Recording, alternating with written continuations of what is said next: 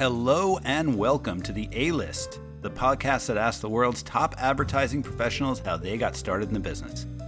I'm Tom Chrisman, freelance writer available now at tomchrisman.net, and also co-dean and professor at Ad House Advertising School.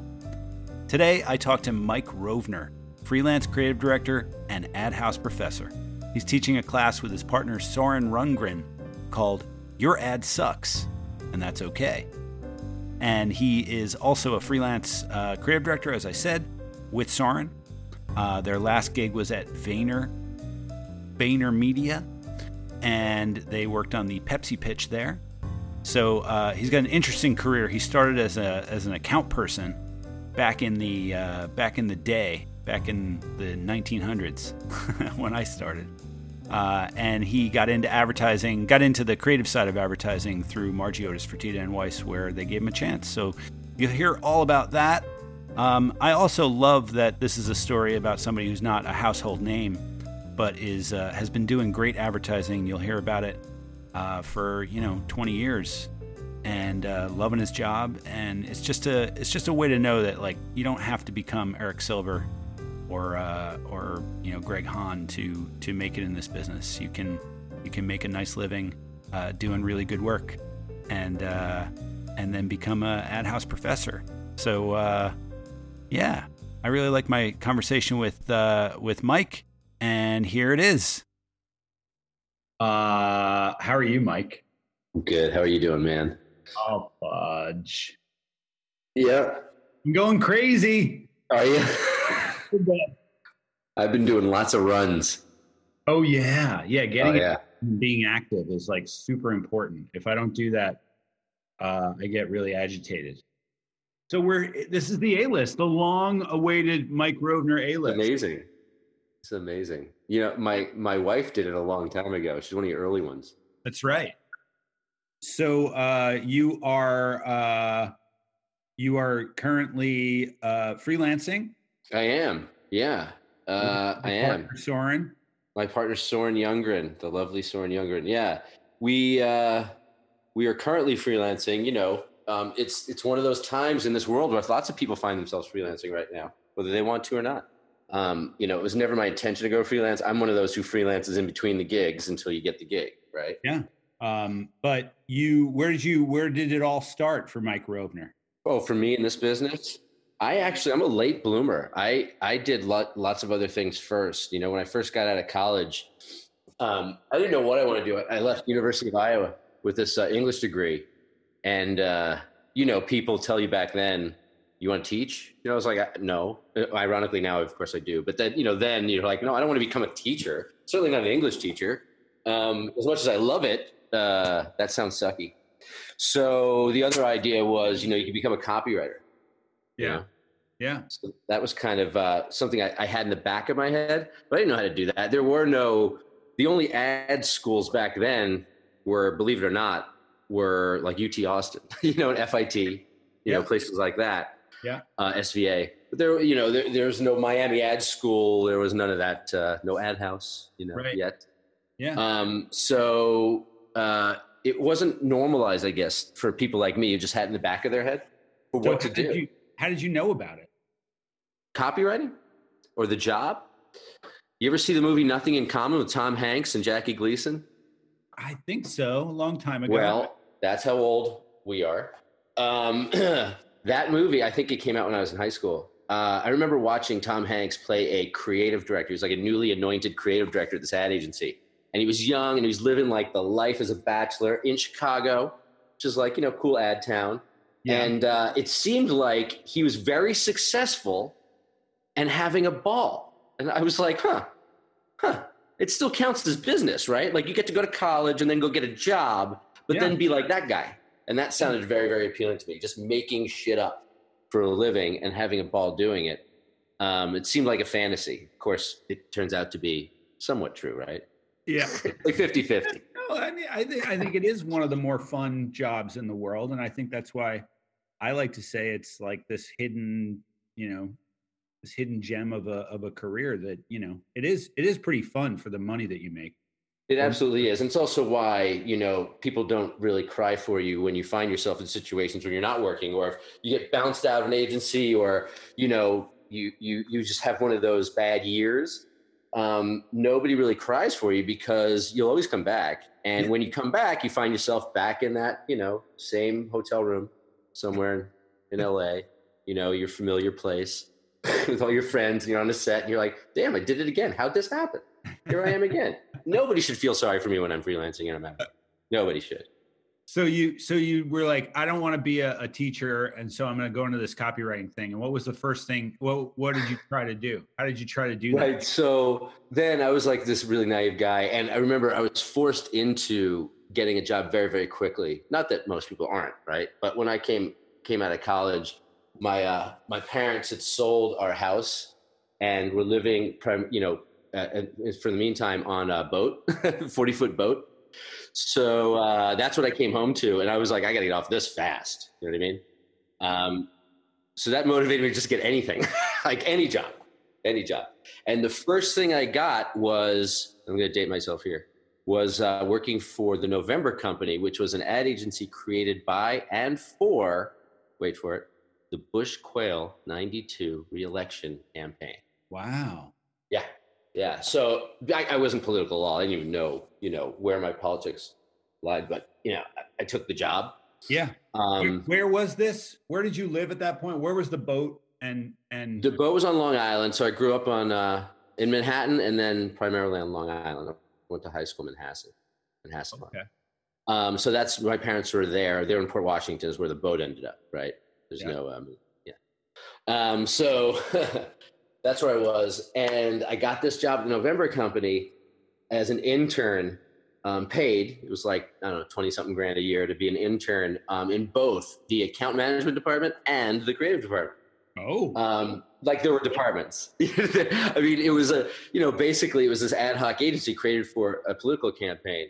There were real ad agency, turns out now, legends that were running the thing. Martin Puris was like the main, of Amirati and Puris was like the main creative director, and he had his stable of creatives, and all the account people were like top account people and strategists and whatnot from different agencies that didn't work there full time. The full time staff were people like me, right? Just people keeping the lights on in there. Yeah. But I got to learn a lot about at least the beginnings of advertising. I saw storyboards, for instance. You know what I mean? I went into an Avid edit for the first time, and I was like, wait, let me get this straight. You can move pictures around in any order, as opposed to linear editing, which I'd seen in college. So I learned all that stuff very, very early. But I still wasn't in advertising, really. It was a political campaign that no matter what, whether they won or lost, and as you know, they didn't win, it was over in November, December. It ended. But it left me with some contacts in the world. I mean, not many. But I still didn't know how to get into like advertising. Sorry, go ahead. Sorry, no, that was a very tough. That's when I got into the business too, and that was a very tough time. Yeah, that was one of those early recessions that we still remember. Yeah, it was a really tough time to try to work at all. I didn't know how to do it in the first place. It wasn't exactly the most traditional way into quote unquote advertising, right? Yeah, because it was one client. And it was so focused. I mean, I don't even know how you teach political advertising to kids now, right? Or would you? You'd steer them away from it. Yeah. So it wasn't learning that part of the business. It was just learning the basics, like, agency structure for whatever that was at that time. Oh, I remember one fun job was locking up the scripts at night. Martin Puris was paranoid for some reason that there were going to be moles, inside this tiny little office on 6th Avenue that was rented just for that time, that somebody was going to take a script that was, by the way, worth stealing and giving it to the Clinton campaign. So one of my jobs was to lock them in a safe at night. I thought that was pretty cool. It was this like huge closet devoted to nothing but scripts. You would literally take pieces of paper and lay them on a shelf and then walk away slowly and then lock it.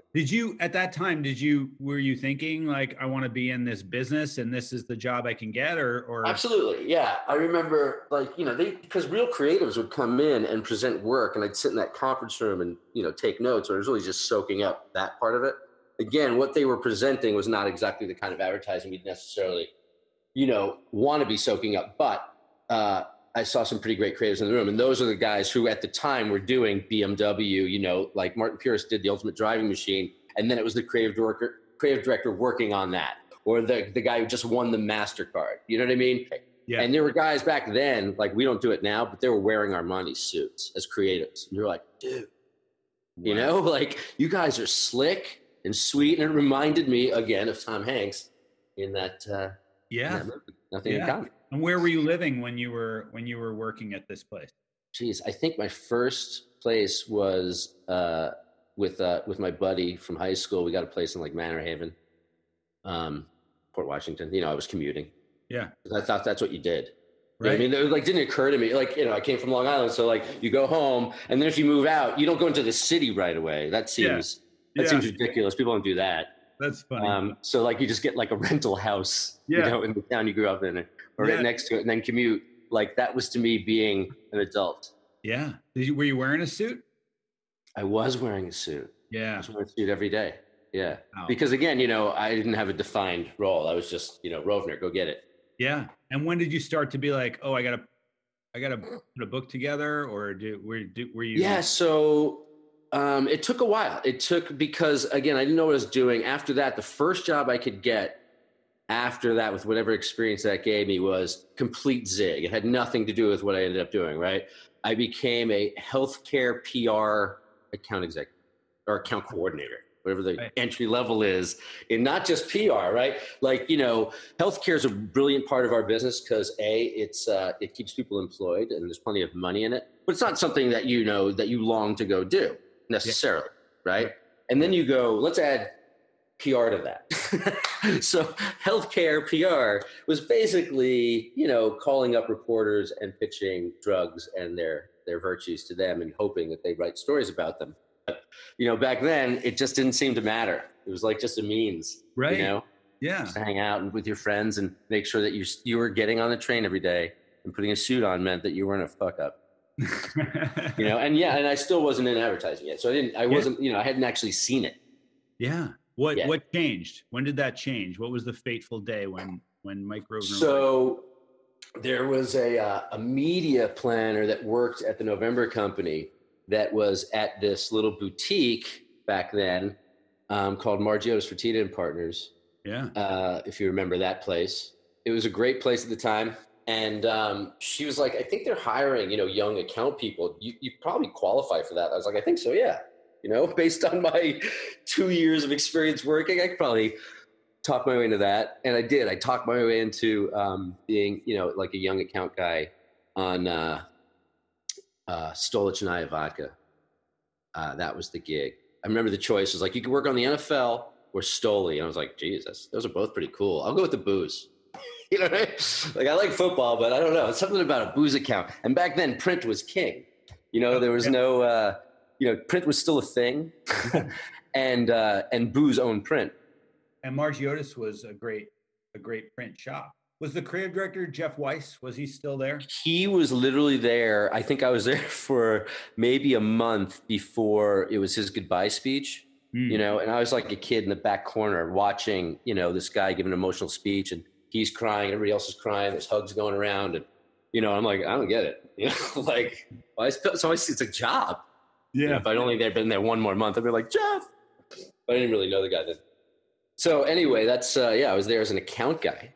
You know, and that's when I definitely got the bug, because I saw that was a real agency, right? That was a real agency. It had real accounts. It was doing the kind of stuff that I dreamed about. I remember when I got the job, they showed me a reel. It was like their agency reel. And I'd never seen something like that before. You know, it's basically just a sizzle reel. You know, it's just all their spots cut up to like a track, you know? But I was sold. I was like, oh, you guys make all this shit. I get it now. That's what I want to do. And they're like, great, go back upstairs because you're an account guy, you know? Like, God damn it. So I got in, but I didn't get in, you know? Yeah. So I was kind of motivated to learn everything I could. And fortunately, there were some really great, nice creatives that were there at the time that were nurturing and, you know, didn't mind an account guy who wanted to try to be a creative. So I would take classes at night, you know, at SVA, which was available to me at the time. Yeah. And who you were know, who were the creators that were so nice to you?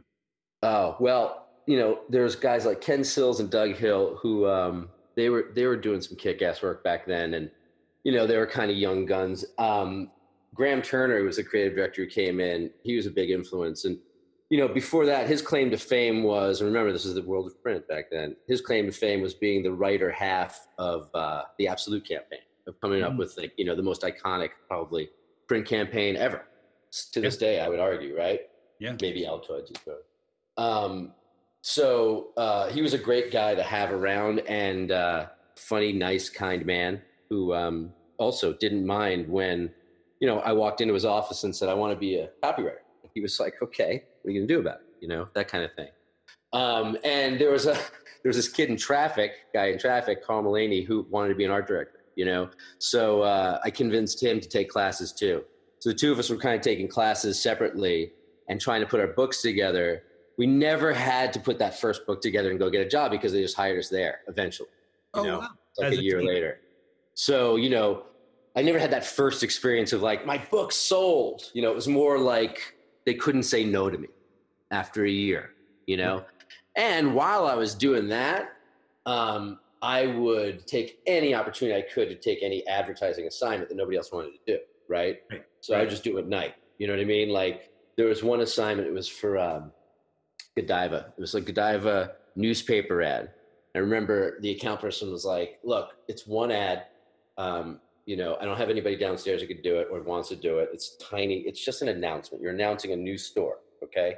I just need one ad for every time they announce a new store anywhere in the country. I just need that ad. And I was like, why one ad? Why not do like a, bespoke? If it's gonna be a newspaper ad, why not do one for every market? And she's like, all right, big mouth. Right. It was one of those. And I was like, God damn it. Yeah. So I made that my challenge. That was like one of those things I did at night because I wasn't allowed to do it during the day in my suit. They didn't like that. So I'd have to like wait until after hours, literally, wait until like 6 o'clock and then start working on the Godiva ads and then try to write one for every time they opened up, a new store. And fortunately, it was pretty cool. They were opening them up constantly. It'd be like Boston. I'm like, great. The Belgians are coming. The Belgians are coming. Shit like that. Yeah. You know what I mean? That's cool.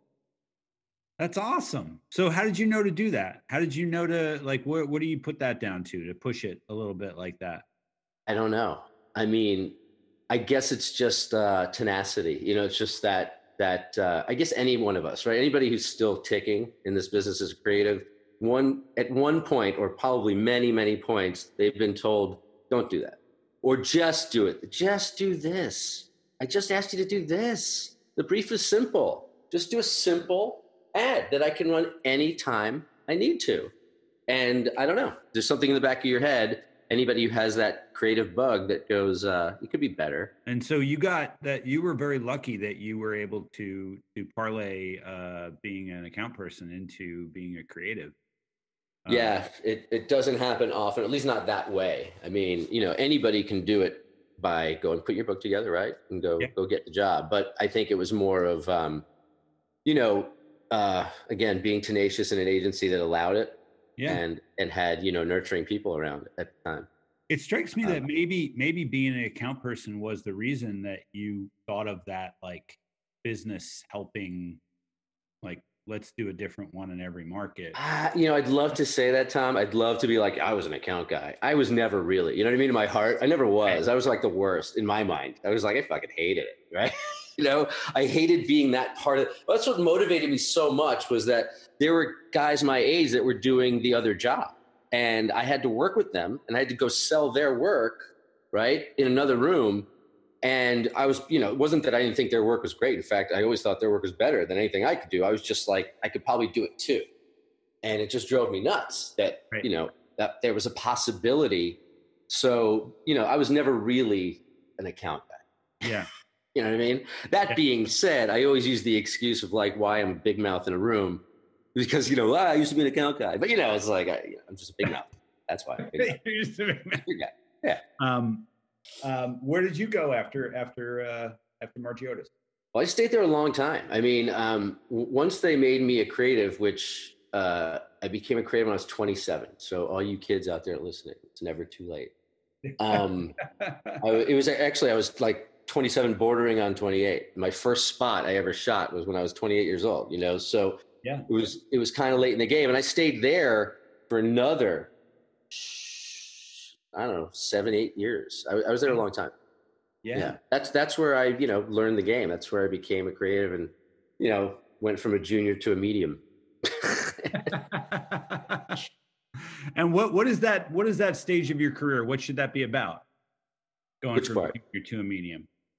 Medium part, I mean, I was just learning how to supervise, right? So for the first time, it wasn't just about doing it yourself. It was about helping others and, you know, being somewhat of a creative lead, not necessarily being creative director, but just not being the only one, right? Just being part of a team and being more senior part of that team. It was just learning that, not being selfish, which, you know, is a good thing for me not to be. I'm naturally selfish. I don't know about you, but I'm naturally very selfish. So like, you know, it's like a very good learning experience. That part of your career is when you know, it's not just about you. But then 9/11 hit, and then there were like 5 waves of layoffs. You know what I mean? I watched every one of my friends go. And then finally it hit me. So again, you find yourself in a situation, you go, well, you know, what am I going to do next? Yeah. Freelance. They were cool though. Back then, you know, it was a different world. The holding companies existed, but it wasn't the only thing. I mean, you remember, of course, you know, the Kirschenbaums and the Margios of the world. We fought for every account against each other, you know. So it was that kind of time where even though you were competitive, you still saw each other out at bars. And so I found myself, you know, again looking for what's the next move. But the cool part about Margiotis back then was that it was still very much a family, you know, and even though there was no home for me there, George Fertitta said, look, until you find a place, why don't you come in every day and keep your office? You know, so for 6 months, that's what I did. Wow. 6 months. Well, I get a freelance gig here or there, but I do it out of there. And at least I had a place to go every day. You know, after 6 months, he was like, look, you got to get out of here. You know, and I was like, I can't find anything. So he started picking up the phone and making some phone calls for me. You know, but it was really cool. And, you know, that just doesn't happen anymore. Yeah, no, that's pretty great. That is, what was George Fertitta like? Oh man, he's a legend. You know, a ball of energy. He was the business side. He was the business.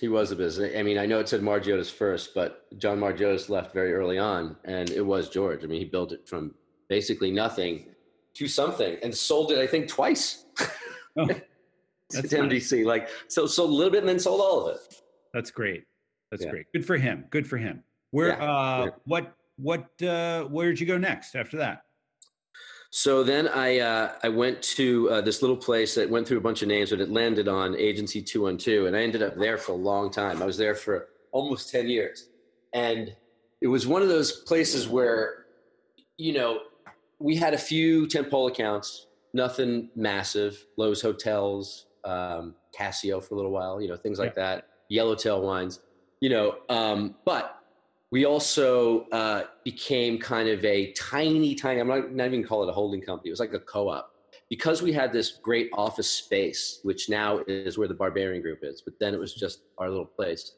It was too big for us, so the owner, Bill Tucker, would bring in other agencies, and he would take a stake, right? It wasn't just renting. He would, like, you know, put a little money in, help them out, give them some space. But he also, like, would open up the creative department, meaning me, and like whatever few other creatives we had around at the time. He'd go, yeah, you can use them too. Oh, so wow. It was almost like you had the serious job, you know, like that phrase of like, there's stuff you do for the meal and stuff you do for the real, right? Well, like the stuff for the meal was the day-to-day, Lowe's Hotels and all that. And that was there every day. And, you know, it was a very small department. So I was like, you know, a big fish in a small pond. Wasn't doing anything anybody noticed, but it was paying the bills. Then there was all these little agencies that would come in that go, I need this and I need that. And man, it was like I was doing crazy crap, just like a spot every year that not necessarily anybody saw, but it satisfied me and it was dumb, you know, and I was like, I can keep doing this for a while. And it kept me there for a long time. Yeah. Probably to the detriment of my career, you know? Yeah. But you just kept getting little bits of stuff made. Pockets of fun. Yeah. Yeah. Pockets of fun. Like, you know, one agency came to us with, they had National Cinemedia was their client. and National Cinemedia owned at the time half of like the movie theaters, you know, and they were selling their ad space. So that was the account, was like a media driven account, right? How do you sell the ad space that they're selling? And they had this great idea already. They said, we want to like make a contest where, you know, we ask creatives to create better cinema advertising, more like they do in Europe back then, where it was great. You know, we didn't have great cinema back then. It was terrible. So that was the goal. It was like, if we attract, you know, the creatives to get into it, then maybe the cinema gets better, then people don't hate the ads, boom, boom, boom, everybody's happy, right? It's a great idea. So I said, great. So what are you going to do about it? And they were like, well, I can't even remember who it is. And I'm glad, because I don't want to insult whoever this organization is. But they were like, yeah, we're going to partner with so-and-so, and we're going to give them an award out for like the best original cinema idea. And I was like, did you call the One Club? You know, or did you call anybody else, the Clio, somebody? And they're like, okay. So they called the One Club, and the One Club was like, yeah, we're down.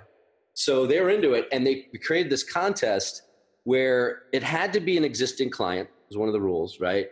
But you would write a spot, an original 60-second, and back then 60s were luxury, right? Still are.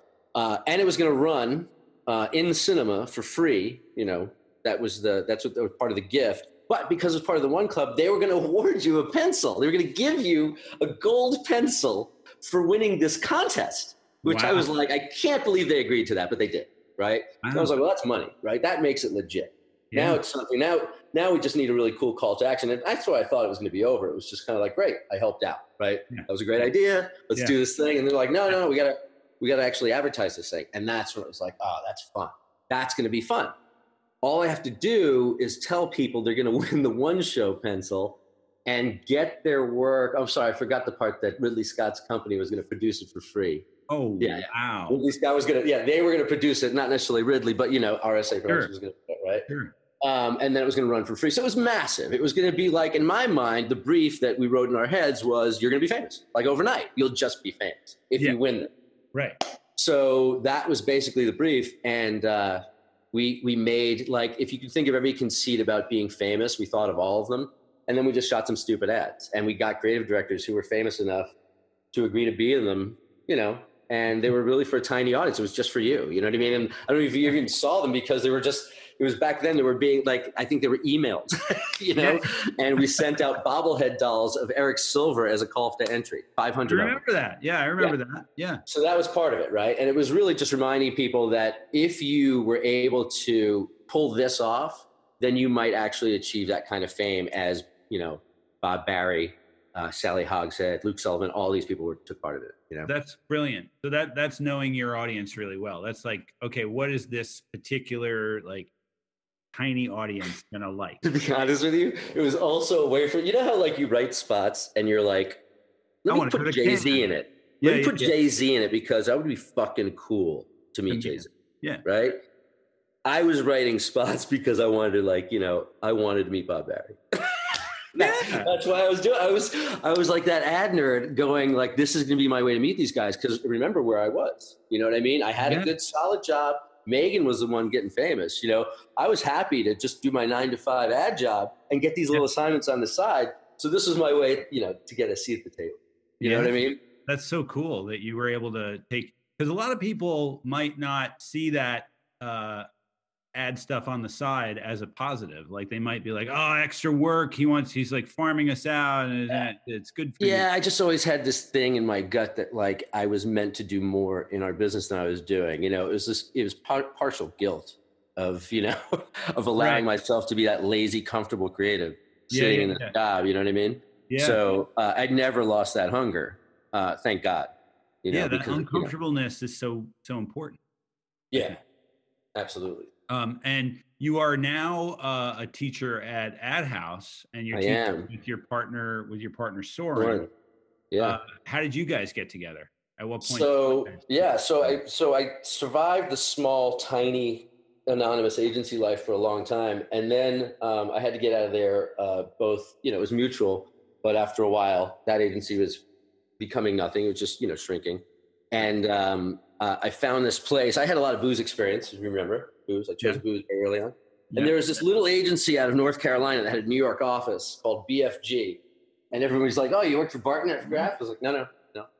BFG Communications. But it was to basically be the creative director of the New York office for one account, one massive account, which was Campari America. It was all their booze brands, Wild Turkey, Sky Vodka. Like, yeah, I'm in.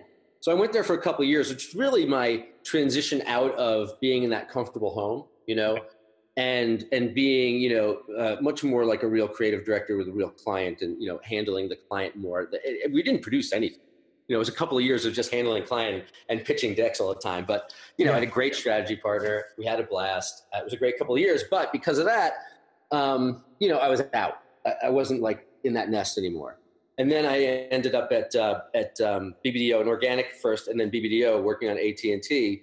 And that's when everything changed, because I always knew that if I was just given those briefs, I would apply all the things I always apply, whatever my craziness is, those kind of briefs. And I finally got the at-bats, you know what I mean? I was finally working on things like AT&T and DirecTV and working with great creative directors and great productions, you know what I mean? Like the great directors, all those things. But I was also in the business already for 20 years. Yeah. So, I wasn't jaded. I wasn't acting like, a kid who's getting, like everything they ever wanted. Because I was an old guy getting everything Yeah. And I was introduced to another teacher, by the way. Matt Cerulli was my partner there. He's a teacher at SVA. And the two of us, we had a good ride. We had a really good run for a year there. And we did some really fun stuff for AT&T and DirecTV. And then after that, I went to McGarry to run the Subway account with Soren Youngren.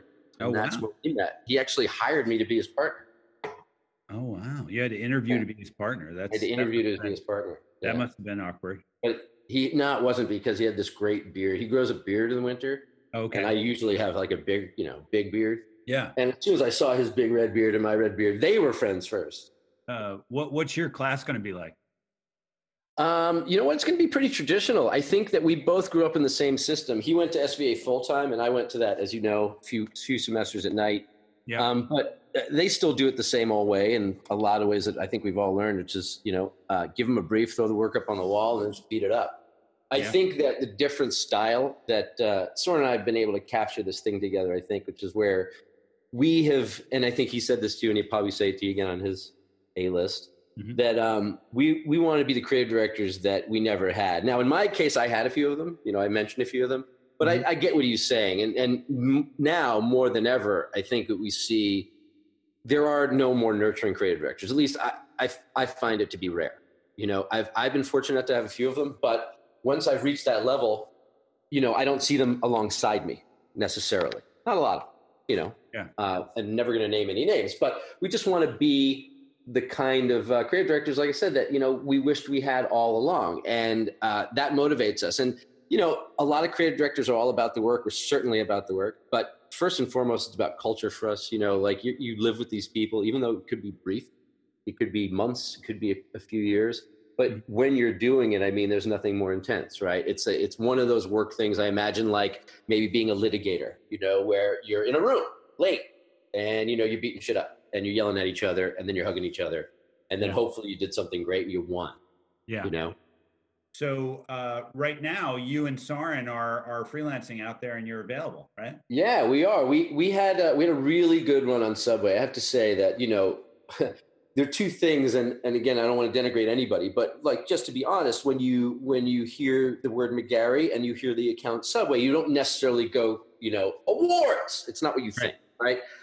Both great, venerable brands, but there's a certain it had a certain reputation, let's say. Sure. That being said, I found, and it's not like I'm not taking any credit whatsoever, and I can't, but I found that we walked into a fairly brave client at the time. I don't know, the planets were aligned. And Subway and the group that we had, the young talent we had, all the way up through the creative directors that we had on that account, were dedicated, hilarious, fun, friends. Everybody became fast friends. Yeah. And the work showed. And for a brief time, I will say that I think that the Subway work was pretty damn good, for a couple of years there. Things happen, and we are no longer there, as you know. But we ended up together, Soren and I, at Vayner, where they were happy to let us help them out on the Pepsi account for a few months as freelancers, which then turned into full-time gig running the account for a while. But here we are in this COVID. coronavirus era. Mm-hmm.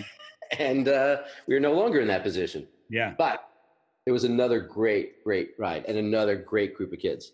Yeah. Great account. It's important to stay positive in these kind of times. And I like how you do it. I like it doesn't seem like bullshit positive, but I think you see the silver lining. Well, I mean, we've all, if you're lucky enough to still be doing this business, be doing anything in this business, you've seen a lot and you've probably been through these things. I mean, I listen to the A-List podcast quite a bit, and there are very few people on there who have had, because it's the A-List, have had the rocky careers that 90% of the creatives out there have. And I think that's important to know, is that while it's great to look up to the heroes and they've had amazing stories, there are soldiers out there that, that do the job day in, day out, that don't necessarily get the briefs or the cracks at that, Mm-hmm. But doesn't mean they don't have that hunger or desire. And so much of this business is luck. I mean, ideas have to be there, right? You have to have a brilliant idea, but you also have to have the opportunity, and you have to have willing people. You have to have a brave client too. Anybody can do anything on their own. You can do anything, for your book. You can go do a nonprofit, come up with an idea, put something out in the world, make a thing, right? Yeah. But when a big client like Subway or Pepsi's paying for it, to then get them to agree to do something that's brave requires bravery on their side of the table. I mean, you can do all the convincing in the world. If they don't say yes, right, nothing ever happens. So yeah, but also you do have to do that convincing as well. You absolutely have to do the convincing. You have to be a salesman. You have to be a salesperson for yourself at all times, and that has to start early. You do, but having sold and having not sold, right? I firmly believe that's not me anymore, because I'm still doing the same shit in the room. Yeah. That it's definitely that brilliant person who goes, fuck it. I agree. Let's go for it. Right. Yeah. Let's go for it. Are like the words that you long to hear in our business.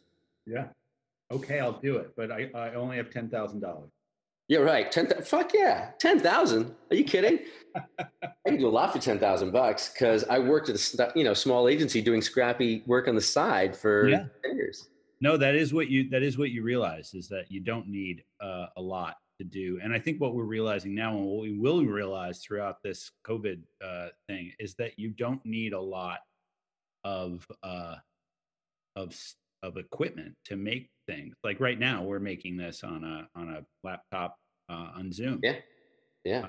You don't need a million. It doesn't need to be a big production. No. I mean, one of the other side gigs I had while I was still working there at that shop, the co-op type place, was there's an agency called Hofstadter Partners that does primarily live entertainment, Broadway shows, off-Broadway shows, whatever, that type of stuff. And that was a guy who was like, hey, do whatever you want. You know what I mean? As long as the clients are happy, he didn't care. He was like, as long as they're happy, do whatever you want. And, you find some brave clients on the other side of a table when they're selling a Broadway show, especially when the show is like Deep Throat the Musical. You know what I mean? Is that what they were selling? Is that the kind True story. I was like, I'm in. I don't even care what the brief is. I'm in. I want it. Right. And they had not even no money. They didn't even want to do the advertising. They were just like, we don't need it. And we were like, we could still give you an ad though. We could still give you one. Would you run it if we gave it to you? Yeah. You know what I mean? Yeah. And we did. We went out, I think back then it was a flip phone. Yeah. Not flip phone, sorry, flip camera. Not a flip phone. Yeah. Flip camera. Yeah. Right? I think I had that, and a producer friend of mine, we went out on the street and we shot, 2 or 3 images, like a hammer hammering a nail, stuff like that, a drill going into something.